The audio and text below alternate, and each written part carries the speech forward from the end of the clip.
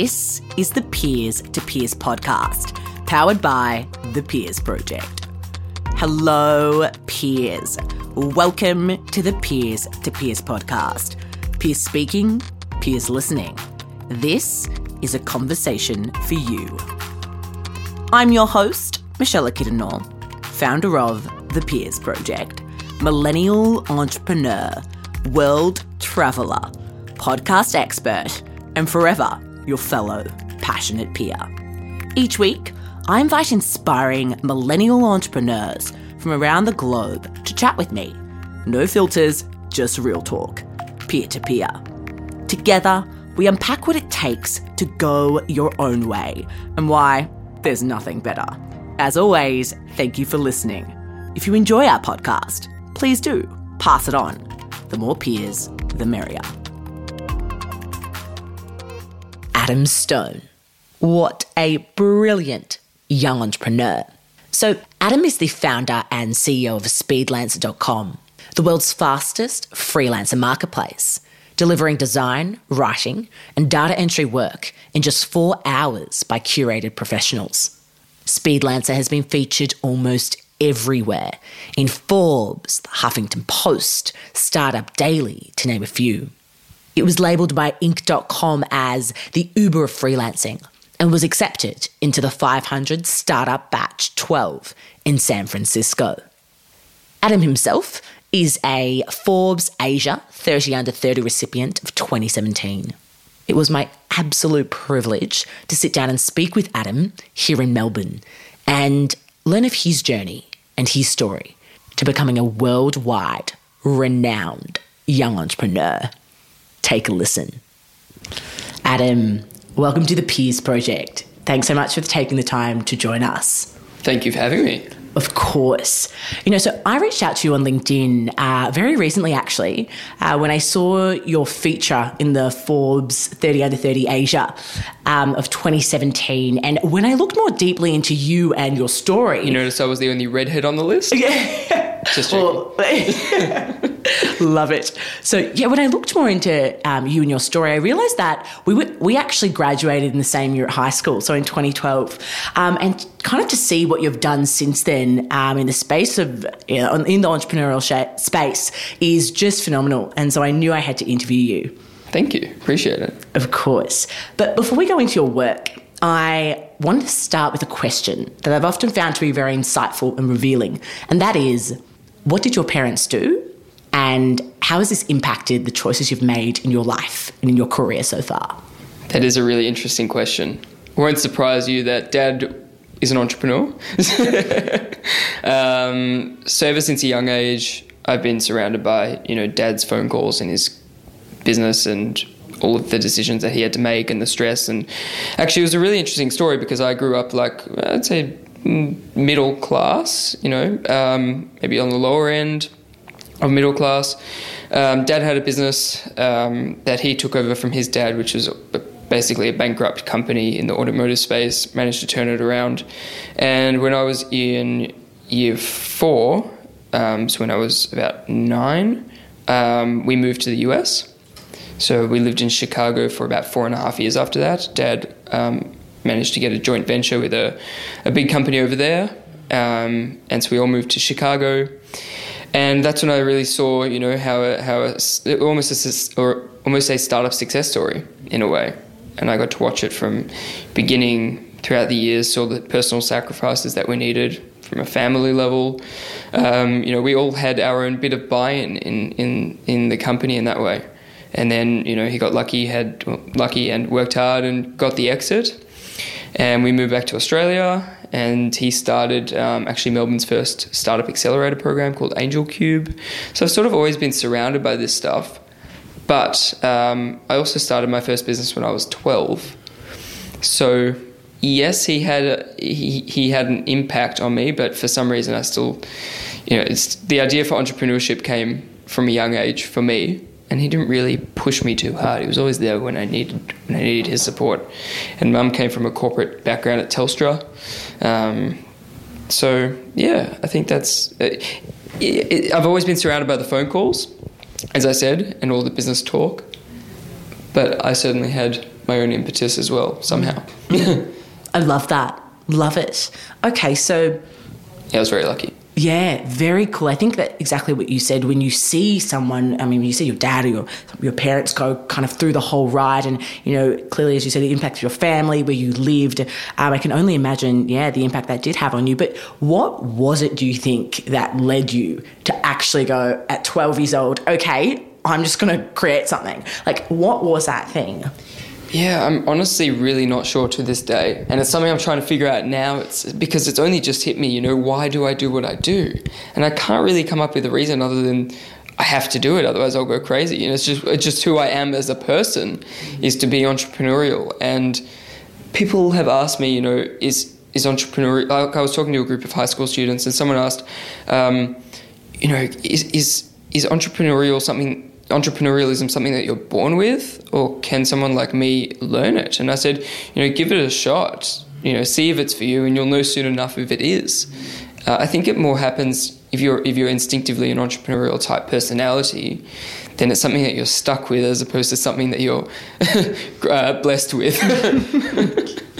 I love that distinction there. Yeah. So let's dive into Adam, the early years. So, you know, you said that obviously it's something you're stuck with. So what were some of the initial ideas that you had and the initial ventures that you kind of pursued? So my very first business was selling email addresses on eBay. So when the PlayStation 3 came out and the iPhone came out, I used to have like buyps3@gmail.com or buyiphone@gmail.com. And I have no idea why people bought them. There were big disclaimers at the top saying this is not the latest iPhone, this is simply an email address. And I would sell them for like $150 a pop when I was like 11. So I said I started at 12, but like this was like I would just create email addresses and sell the passwords for them. And people would buy them. Wow. It was bizarre. And my mum was a bit concerned. She was talking to my dad and I overheard it. She was like, I don't know how he's making $150 off this, or if he should be able to make $150 so easily. Because I was like on $5 a week pocket money. Totally. And I was just making $150 every, week or something through this. And my dad said to my mum, no, if he's making money easily, just let it happen. Might not always last. And then when I was 12, I started my next business, which was selling BB guns on eBay.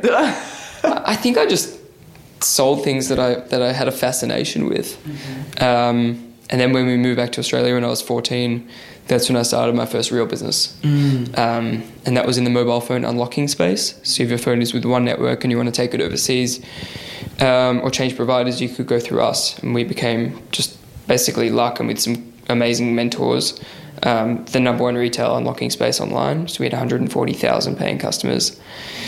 And I outsourced everything. So India, the Philippines, was able to keep studying in high school. I remember, instead of preparing for one of my SACs for high school, I was up at 3 o'clock in the morning trying to debug stuff with our developers. It was a fun year. Okay, wow. There's so much to process in that. I have so many questions that come out of that. Sure. I guess my first one is, you're 11 and you're sitting at your computer. For you and I, when we grow up, we did grow up in the technology age, but it was still very new, even at that age. So was it a fascination you had with technology that kind of led you to jump on and go, hey, I can use this in XYZ way? What was the thought process behind that? Yeah, I always saw technology as a medium, an amazing medium for doing whatever I wanted to do. So if that was me trying to be entrepreneurial, for an 11-year-old, I can't imagine what I would have done without the age of computers and internet. How could an 11-year-old be entrepreneurial when they want to be? Maybe it would have come out in other ways. Maybe not so good. I'm not sure. So I'm kind of grateful that I had that, but I've never really been I'm intrigued by technology, but I'm not really super focused on technology itself. I like that it can deliver, I'd say, normal human outcomes, help facilitate these things, like with my current business, helping freelancers connect with companies in new and interesting ways. I don't like technology replacing the humans necessarily, even though that's in some ways inevitable. I'm more like using technology as a way to solve an existing challenge that has always been there. It unlocks new potential And that's what I find intriguing with technology. I love that. It's so true. Okay, so after you've done your first 2 ventures that your parents are clearly concerned about, what kind of led you to go, okay, when you were 14 and start this business was actually like a full-on deal, as you were saying. I have lots of stats about it, but I'd love to just hear about kind of, firstly, that initial idea, how did it come about? And then, how did you grow it to that level at such a young age? Okay, so how did the idea come about? So when I was 12, so living in Chicago, my dad gave me an old BlackBerry phone, and he said, feel free to use it, but I'm not paying for AT&T, which is like Telstra. It's like I'm paying for the shit provider, T-Mobile, which is like Vodafone. And I was like, okay, that's fair enough. But there's a challenge because the phone was locked to AT&T, and if you put the SIM card in it, you have to unlock the phone. It tells you to type in a phone. So I got on the phone with AT&T, and they're like, no, we're not unlocking that for you. We want you to stay with AT&T. I was looking at the phone, brand new BlackBerry Pearl. I was like, oh, this is awesome. Before that, I had not even a Motorola, like an old Nokia phone. I found in my drawer the other day, like a little blue one that still works somehow. But I went on eBay and found out that you can actually unlock the phones by paying for a code. And then I Googled, and I was Googling the same thing that everyone else is Googling, which is how to unlock your phone for free. And it turns out you can't, because everyone's charging for it, and they're all reselling it from like service centers and stuff like that where they get the codes from. So I went on eBay, bought the code, and unlocked the phone. So the idea kind of stayed in my head for a while. And this was like, people still come to the site and need to unlock their phones, but back then it was like millions of people needing to do it every day. It's like bizarre. So that's when I decided, when we moved back to Australia, and I had to sell the inventory of the BB guns because they're not legal here. That's when I decided to start this thing. And I said to my dad, I'm thinking of this phone unlocking concept. He's like, yeah, but everyone's doing that. I said, yeah, but I think I've got a new idea about how I can do it better, and that's leveraging off all these people that were searching for a free unlock. So we ended up partnering with a company called TrialPay. And TrialPay is an advertising-based platform. So if you want to get our product, you can sign up for Netflix, and Netflix would pay us and subsidize the code. So we were the first to actually do that. So everyone who searched for how to unlock my BlackBerry 9720 Pearl for free, as soon as they put for free, we would pop up as number one, and nobody else could compete with free. So that's when it kind of went gangbusters. It started off really small. I was very happy making $5 a week through it. And then I met a mentor, Dominic, a very close friend of mine now, and he did all the SEO for one of Australia's largest e-commerce websites. And so he guided me through how to make our site SEO ready, and that's when it really went gangbusters. We were doubling every 3 months. Wow. For about a year or two. Wow. And I didn't realise I had no idea that this is not normally how businesses work. I was going to say, seeing your progression, it sounds crazy. It sounds out of control. How do you come up with an idea that was so unique, that was as unique as yours? How do you think, okay, no one else in the world is doing this, I'm going to do this? Are there any strategies, tips, anything you can give us, or even just dissecting your own mindset? Yeah, I think I always had looking back on it, I think I always had a can-do attitude. It sounds weird, but people ask me today, I've got this idea, but it's probably already been done before. It's why do you think it's already been done before? You're a unique human, you have unique ideas. It's very likely that other people haven't thought of it, and in the off chance that they have, what's the chances that they're actually entrepreneurial and are in the position to actually do something with the idea?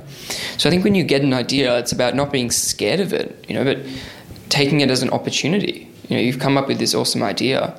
All right, maybe now take the next step and look into it. Why is nobody doing this? Might be a good reason, or there might not be a reason. And I think when you're in the entrepreneurial mindset, I realized that I actually could do things.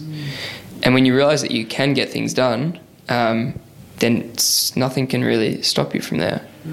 I think it's mostly about attitude and willingness to learn and, leveraging opportunities, but and networking and all the other things that come later. But in terms of idea generation, it's about having the attitude. Okay, maybe we should take this thing to the next level and take a little bit of a gamble. Makes life a lot more exciting. How do you develop that attitude? How do you is it something that you think we can all kind of practice and develop, or do you think you're born with it? I think looking back on my entrepreneurial career, it is something that did develop over time. I was able to develop confidence with it slowly but surely, starting one small business, selling the email addresses, having some success. And I think the other thing was not having any expectations. So never along the journey in any one of my businesses did I ever expect anything out of it. With my current business, Speedlancer, I didn't expect that I would move to San Francisco or, raise money or, anything that's come out of it. Basically, it was just I wanted to get into the startup scene. I'd had a business and I didn't really need anything from many people. And also I couldn't really take it to the next level because it was sort of at its peak. So with Speedlancer, I thought, okay, why don't I start something new as a side project in uni? And I just wanted to go to networking events and have something to pitch to people. So that was my full expectation for this company. And 3 years later, it's still around and, we're starting to kick some goals. But yeah, I didn't really have any expectations selfishly or for the world, I have to say. It was just curiosity to see what was out there. Very cool. I think that's such a good point that you raised when you almost don't have expectations, when you kind of let go of that, I need to get this, or I need to get to this level, or if I do this, this has to be the outcome. I think things just start to flow a lot easier. So it's super cool to see how that's been the case for you. Cool. So I would love to go into kind of just before we talk about Speedlancer, a few of your other early ventures. So I see that in our first year of uni, so that was back in 2013, you were awarded the Australia's Student Entrepreneur of the Year Award from the Entrepreneurs Organisation. Now that is massive. What was that in regards to? Which business did that talk to? And kind of how did you feel after that win? Kind of thinking, I'm still so young. I think you were 18 at the time.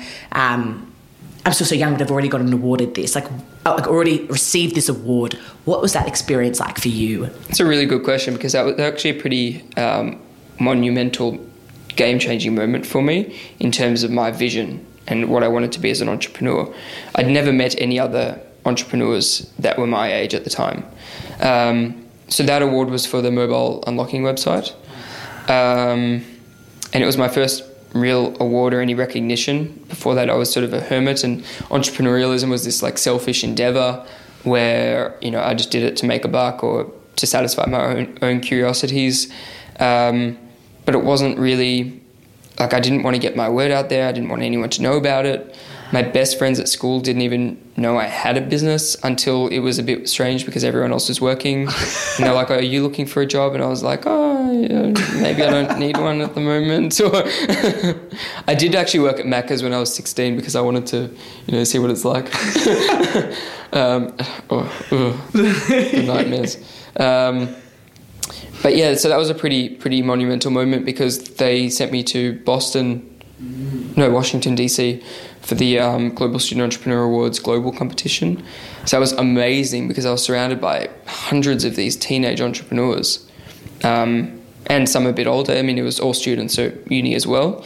And I was able to meet the most inspiring people who were like some of my really good friends to this day. And my dad came with me, proud dad, and I remember sitting on the train after the conference and I was like, look, I'm really inspired to start the next thing. And I remember sitting on the train and talking about this early freelancing idea I had, and that's where we came up with the name Speedlancer. So this was 2013, and I only started it a year later when I was using freelancers more and more for my business. And that's when I thought, you know what, I'm just gonna start this. And that's where the idea came from. So it was actually after that competition. Funny you asked. Yeah, there you go. I think you're so right there. I think it's when you start to we go into that networking phase, when you start to see people around you or surround yourself with people who are doing similar things to you or who are in a different space, it does kind of, I think, open your mind up. And I think that the benefits are just, well, clearly, in your case, the benefit was enormous. So I think that's a really good point for us all to take away. Brilliant. So I'd love to jump straight into Speedlancer. So obviously, I know now where the initial idea came from. Talk to me about how you knew you had to go off and pursue that, and what were some of the early challenges you faced going into that business? Yeah, so many challenges. It's ridiculous. So in about May 2014, so I was studying law at the time, commerce law, and I decided to start something new. My previous business was working, but it was sort of at its peak, as I said, so I just got bored with it. I wanted to start the next thing for some reason. I still don't know why. I've got this like weird bug in me that I just have to itch all the time. So that's when I started Speedlancer, and it was a very small side project, just basically leveraging my network of freelancers and helping other people connect with them. It really wasn't doing well. So we were maybe getting $100 a month in sales, so like 2 tasks a month from like a couple of different clients. You know, some press picked it up somehow. Startup Smart, I think, wrote the first article. And in December 2014, that's where I kind of got lucky. So I was there as an intern at my dad's accelerator, Angel Cube, actually in Inspire 9, where we are now, sitting in the corner of that room over there. And everyone was practicing their pitches to Dave McClure. He's the founder of 500, which is a big accelerator in the US. And everyone was practicing their pitches, and Dave McClure wasn't really giving them much feedback. And then I put my hand up. I was in the corner of the room, and I was like, you know what? I've got this startup called Speedlancer, and I did a 90-second totally unprepared pitch. Everyone came up to me afterwards and said, wow, that pitch was amazing. I was like, what, really? I don't know. Just told my life story in 90 seconds. And Dave didn't really give me any feedback, and I was a bit disappointed at the end. I was like, why didn't he give me any feedback? And he came up to me the next day and he said, I want to invest. I was like, what? 500 startups, like this program that I've heard about a lot, and, they get 2,000 applicants in every batch. I was like, what? This doesn't make any sense. And I actually said no. I was like, no, I'm studying uni at the moment. What about next year? And he said, no, now or never. And he put me on the spot. And I was like, all right, when does it start? He says, in 2 weeks. I was like, okay. I wasn't really planning on putting my law degree on hold. It's like kind of changed the trajectory of my career or my life. I spoke to my parents, and my mum was like, oh, law degree. And my dad was like, no, you should do it. He'd had one startup before go through the program, and they'd done really well. So the next day I went up to Dave and I said, I'd like that spot, please. And he said, okay, well, you said no originally, so I can't guarantee anything for you anymore. I was like, oh, okay, fair enough. But he gave me an interview with one of his partners, and I got in. So, yeah, that whole serendipity thing where you're putting yourself out there and just trying to see what comes of it, sometimes you can get really lucky with things. I think you kind of make your own luck in some ways.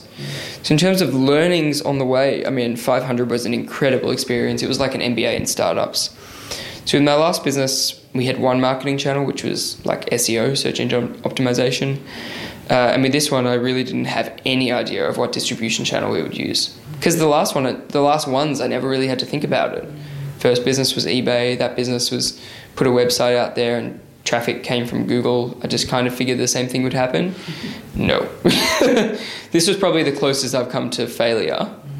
And everyone around me was succeeding. And that was like a really weird situation for me to be in, because luckily I've actually never been in that situation.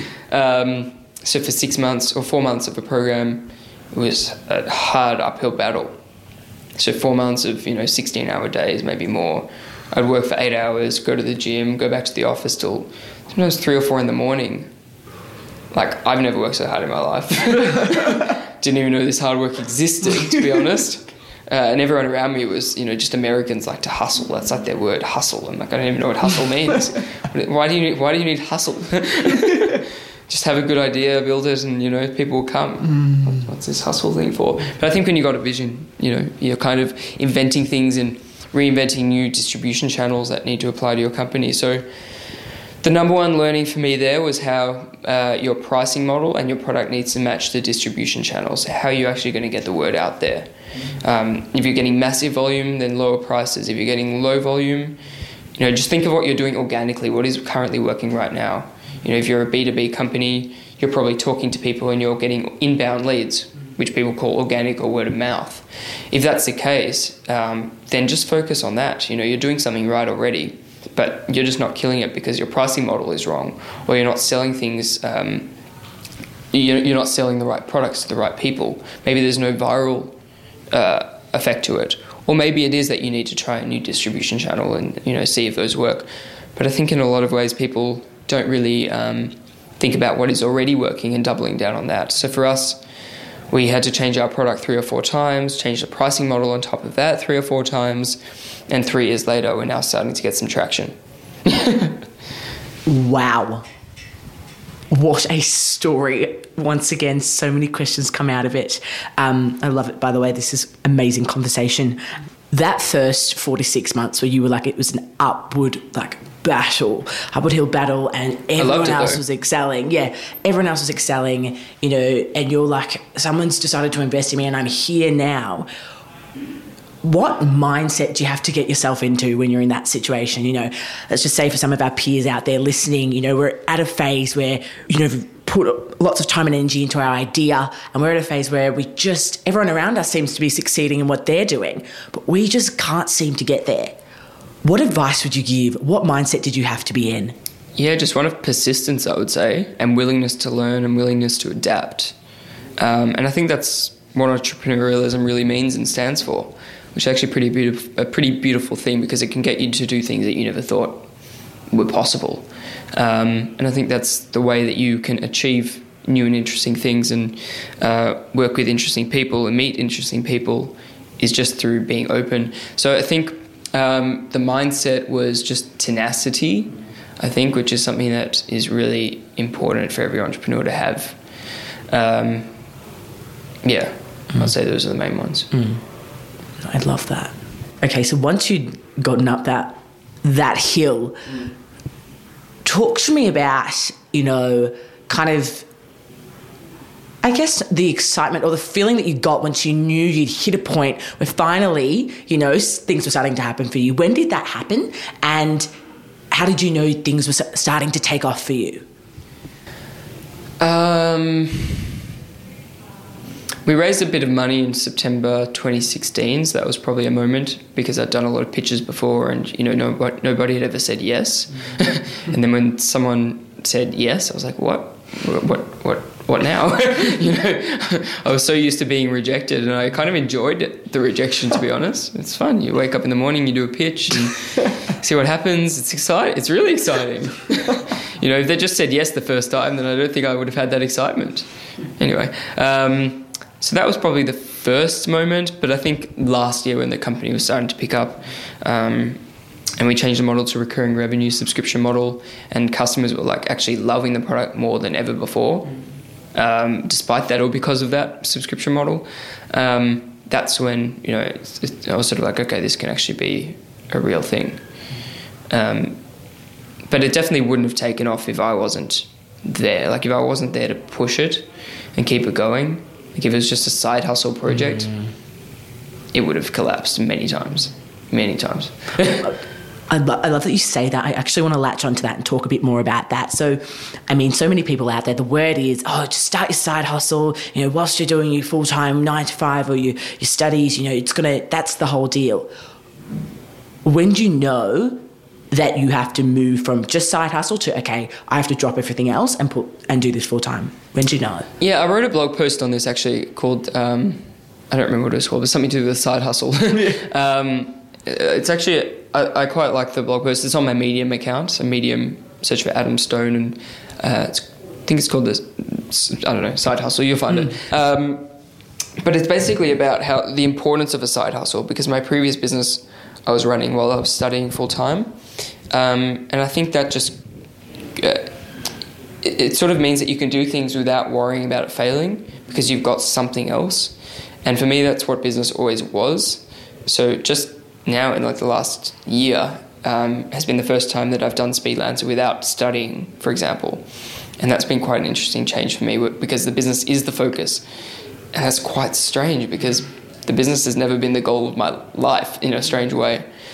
So in terms of like when to move from it being a side hustle, I think it's when you realize that there's actually more of a vision to the business than you had when it becomes a company, and you've got a vision and a purpose, and you want it to be bigger because you want it to have more and more of an impact. Then I think organically it gets to the point where it's not necessarily a side hustle anymore. But the idea of my blog post is that I think side hustles shouldn't necessarily have a vision. They should just be to empower you with a bit of extra spending money, take that edge off, be able to subsidize some of your rent, and you can then focus on, you've got a bit of a more free mind to focus on the idea that actually really matters for you, that you want to take for your next 20, 30 years of your life. So I think there's nothing wrong with a side hustle, but I don't think a side hustle is necessarily going to be that company that takes off. But that's fine. I think nothing, whatever works well for you is what's important. Very cool.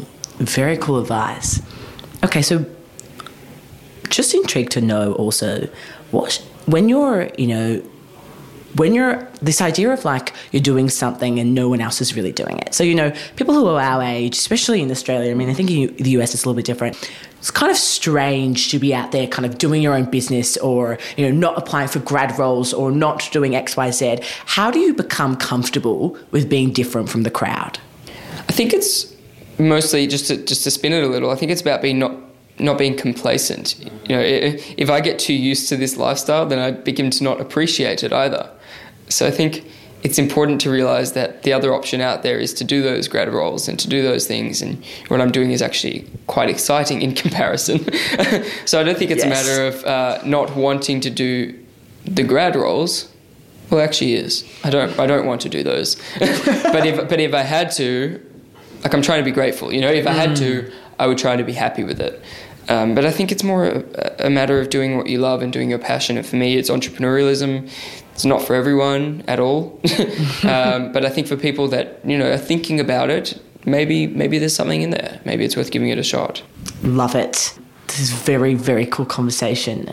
So I just want to give everyone else a bit of a background on Speedlancer. So from everything I've seen, your progression has been phenomenal. You've been featured in everywhere, in Forbes, the Huffington Post, Inc., Startup Daily. You were labelled by Inc.com as the Uber of freelancing. That is huge. I died when I read that. So did I. Yeah. So talk to us a bit about what it feels like when you get these titles, when you start to really, the external world starts to really see and recognise what you're doing. What does that feel like for you? A lot of people do entrepreneurialism for the fame and all that sort of thing. Honestly, that press helped me get a US visa. I get very uncomfortable when there's press written about me in particular. If it's about the company, then I'm extremely proud. So like the Uber of freelancing, when the journalist said, "What do you feel about this as the title?" I was like, sure. This was 2015, so before everyone was calling themselves the Tinder for the Uber for the this and the that. So I was like, oh yeah, this is pretty cool. So if it's about the company, that's something I'm proud of. It often brings business results or helps with sales. I wouldn't underestimate business press for the right reasons. But it also probably also won't make or break your company, press in general, like positive or bad, at least at a certain level. For personal press, I think it is important to put yourself out there.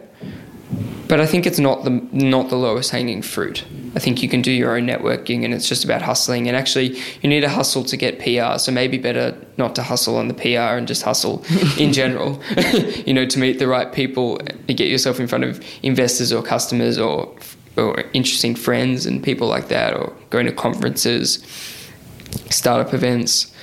I think press, I don't know, it's not even a means to an end. It just is something that sort of comes with the job in some ways. I don't mind telling my story now. I think if I can inspire someone to do what they love, then that's the reason I do things like podcasts and write blog posts. And, it's just an extra way to expand your impact. I don't think you need to be super quiet about what you do either. But for some people, I think it depends on everyone's personality. Well, an impact you have made, Adam. Absolutely phenomenal. So before I go on to our final question for today's episode, I'd just like to take a moment and acknowledge you, Adam, and the incredible work you're doing and that you've done. Honestly, it is so inspiring to hear that, you know, someone from Melbourne who's our age or who's my age, went to the same uni, has progressed like you have. And it really does. I mean, if your goal is to really inspire and to help someone kind of pursue their passion, it's exactly what you're doing. So I just want to commend you on that. It's absolutely awesome. Very kind, thank you. Of course. So the final question for today is how we finish all of our interviews here at the Peers Project. And that is, what is the value of pursuing what you're most passionate about? I think this is the age-old question. I wish I listened to all of your podcasts and got some ideas from all of them. The value, I think there's personal value that it provides, which I think is actually the most important, because you can't give back if you're not your best self. And I think entrepreneurialism, you know, like being an athlete or whatever, I think it can help you develop your best self and find yourself in a lot of ways, you know, rather than just being in a job and, you know, not knowing exactly what you're there for, or not being able to be in the positions that you want to be in. So I think that's the number one thing. And I think that can extend the extrinsic kind of impact that you can give to other people. If you're pretty sure of yourself and you kind of know what your strengths and weaknesses are, then you can help other people with those. So I think the value of being an entrepreneur is about building your own self-confidence and then giving back. And I think that has to be the driving force.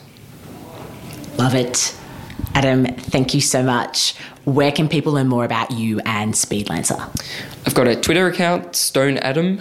I've got Medium, which is the blogging platform, and speedlancer.com for freelancers, and LinkedIn, if you want to add me, Adam Stone.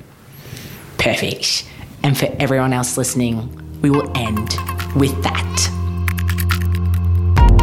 Peers, that's a wrap. Thank you for tuning in to the latest episode of the Peers to Peers podcast. We hope you've enjoyed your introduction to our latest guest peer, and that you find them as gung-ho as we do, which is our way of saying inspirational. For more, make sure to subscribe to our show on iTunes, Spotify, or any app where podcasts are played, and leave us a review. We produce with passion, and it doesn't stop here. To see what else we're up to, visit thepeersproject.com or follow us on Instagram @thepeersproject. We'll have fresh, real talk for you next week, peers. Until then, if you need inspiration, look amongst your peers.